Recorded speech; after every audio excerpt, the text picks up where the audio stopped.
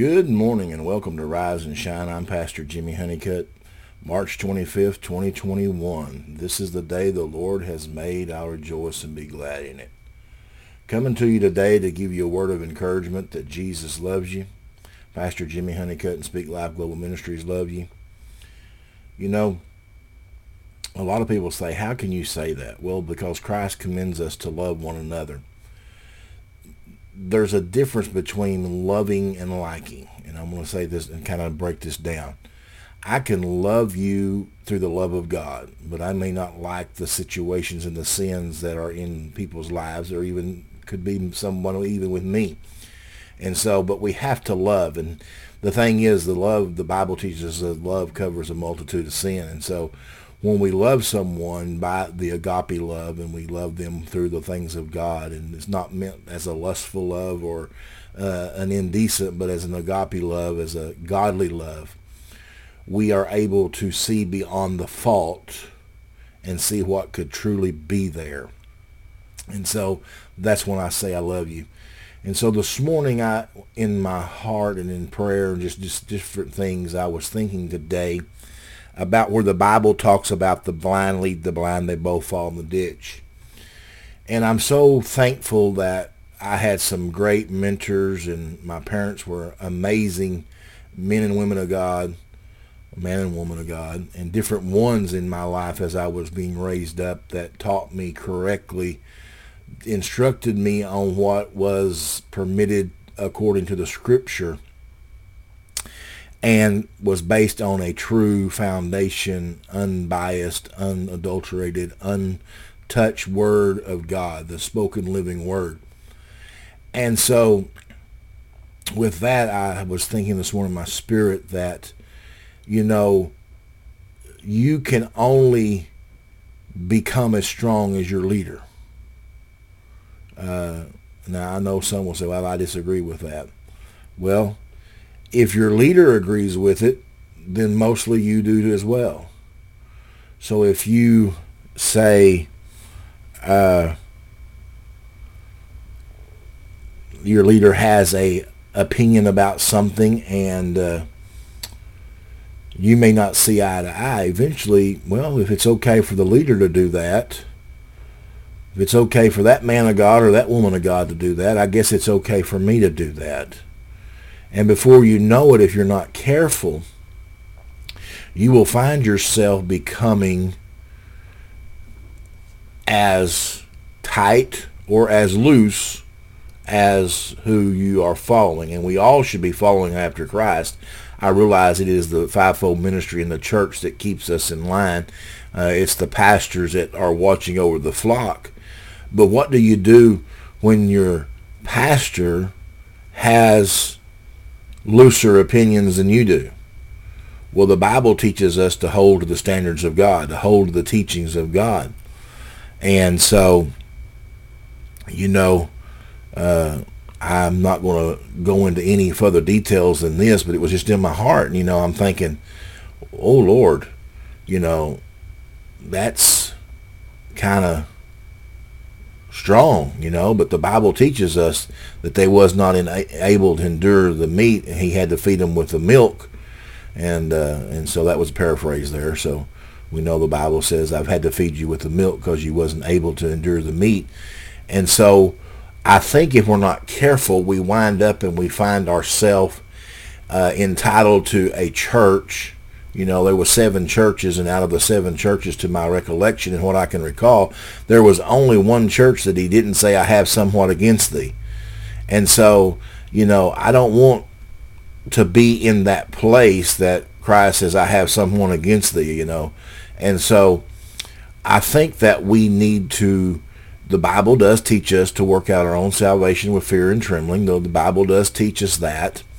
But it also teaches us to rightly divide the word of truth. You know, rightly divide it. In other words, not put our opinion on it, but seek God and seek wise counsel in prayer and supplication and even fasting, because Jesus, when the disciples said, how can you do this? And Jesus made this statement, this only comes by prayer and by fasting. In other words, we have to relent all the things in our life, get to a place that we are in his presence, and that we do have the power that is promised to us, because he said, I'm going to go away, but you're going to do greater works than these, because I go to my Father. And so I think if we're not careful, you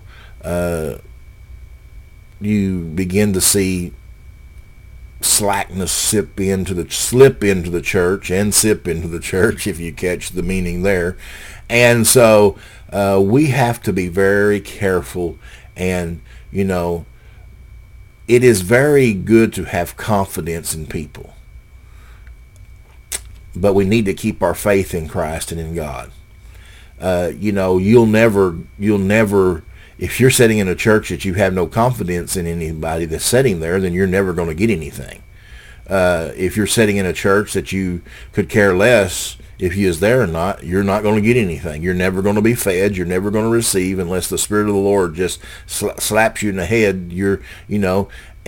But so that's the mentality that we have today. There's so many people sitting in churches that are just occupying space. And I know the Bible teaches us, and believe I don't remember exactly where it is, occupy till I come. But, we've got to put forth effort.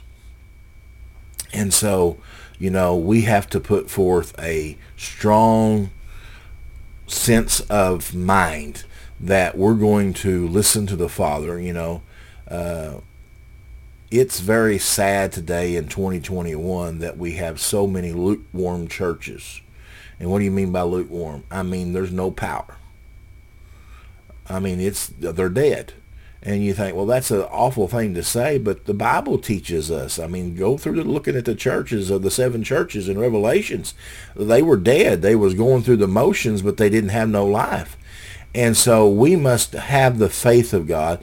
Now, let me tell you something. I'm going to step back there just a little bit. I don't believe our churches should look like Hollywood neither. I don't believe that our churches should have so predetermined schedules and be so produced that even God wouldn't show up, because there's been no time given to him to show up in the schedule. I believe that we should do the best that we can do, and do it with all of our heart and all of our mind, all of our soul. But I also believe this morning that when we come into his house, we should enter his courts with praise and thanksgiving. Coming into his house is not the place to get ready. Getting ready is on our own time, in our secret place, in our prayer, in our life. And when we enter in, we're prepared to receive. It's kind of like this. You don't go out to eat if you just had supper. If you're going out to eat, and you're going to pay for it again, you're going to go with an appetite. Ooh, hallelujah, that'll preach right there. So I think it's time that we as Christians begin to come to the house of God with an appetite for the things of God, to be fed by God, that's been given direction by men that are serving, that are pastors, apostles, and preachers and evangelists and teachers, to receive what they've been given to the Lord. Now, with that said, then it's on the fivefold ministry's obligation to be in a place in God that we've received what he has for us, that we can minister unto the needs of the people, that we can deliver what God has given, not to be a judge, not to be a condemner, but to be a light, to give help to those that are in need. And so when we as pastors begin to challenge the congregation to become better and greater than what they are, and to see a need that they have in their life. It's not for me to point out your faults. It's me to point out what Christ said and let Christ deal with it. But through the Word of God that makes intercession, that makes reverence, and comes into the mindset that you begin to see that there's areas you need to work on. And that's not through manipulation. It's not through a Jezebel spirit. It's not through a controlling spirit. It's by the Word of God. It's by the power of the Word of God. And when we allow these words to come in and take its abode with us, it will have to either fall on good ground, or it's going to fall on stony ground, or it's going to fall on, ground that can't produce a crop. And so today I just want to encourage you to realize that what God has for us, each individual, there's nobody any better than anybody else. Just because I'm a pastor doesn't mean I'm any better than anybody else. That's just a calling God has given me to operate in the gifts and to be in the prophetic. That is just something God has given me from an early age. Doesn't mean I'm any better. Doesn't mean anything. It just means I'm willing and obedient. And so when we come to the understanding that God has a plan, oh hallelujah, God has a plan. And that plan is for us to reach for the sky. That plan is for us to reach to our destiny. That plan is for us to grow and mature into a vessel of honor that gives God the usury of our life and gives us the ability to help others. And that's what I truly want to do. I want to help others. It's not about me. It's about the lost. The Bible teaches me that it's the sick that has need of the physician. It's not the church. Per se, it's not the church that should need the physician. We should have already been healed. But it's the sick that has needed the physician. It's those that hasn't come to the full knowledge of knowing what God can do. So on this beautiful March 25th, on a Thursday morning, I just wanted to come to you and tell you that we love you. We think about you. We pray. And God's got many things for us if we'll just move into that realm. As I will say this, today is the day the Lord has made. I'll rejoice and be glad in it. Be thankful that you woke up this morning. There's a lot of people that didn't. Be thankful that you're still breathing. You can get up, you can move. And even if you can't move like you one time could, even if you don't feel like you did when you was 20, you can still pray for someone. You can still hold someone up. You can still call out on the name of the Lord. Again, I'm Pastor Jimmy Honeycutt from Speak Life Global Ministries on this Rise and Shine edition.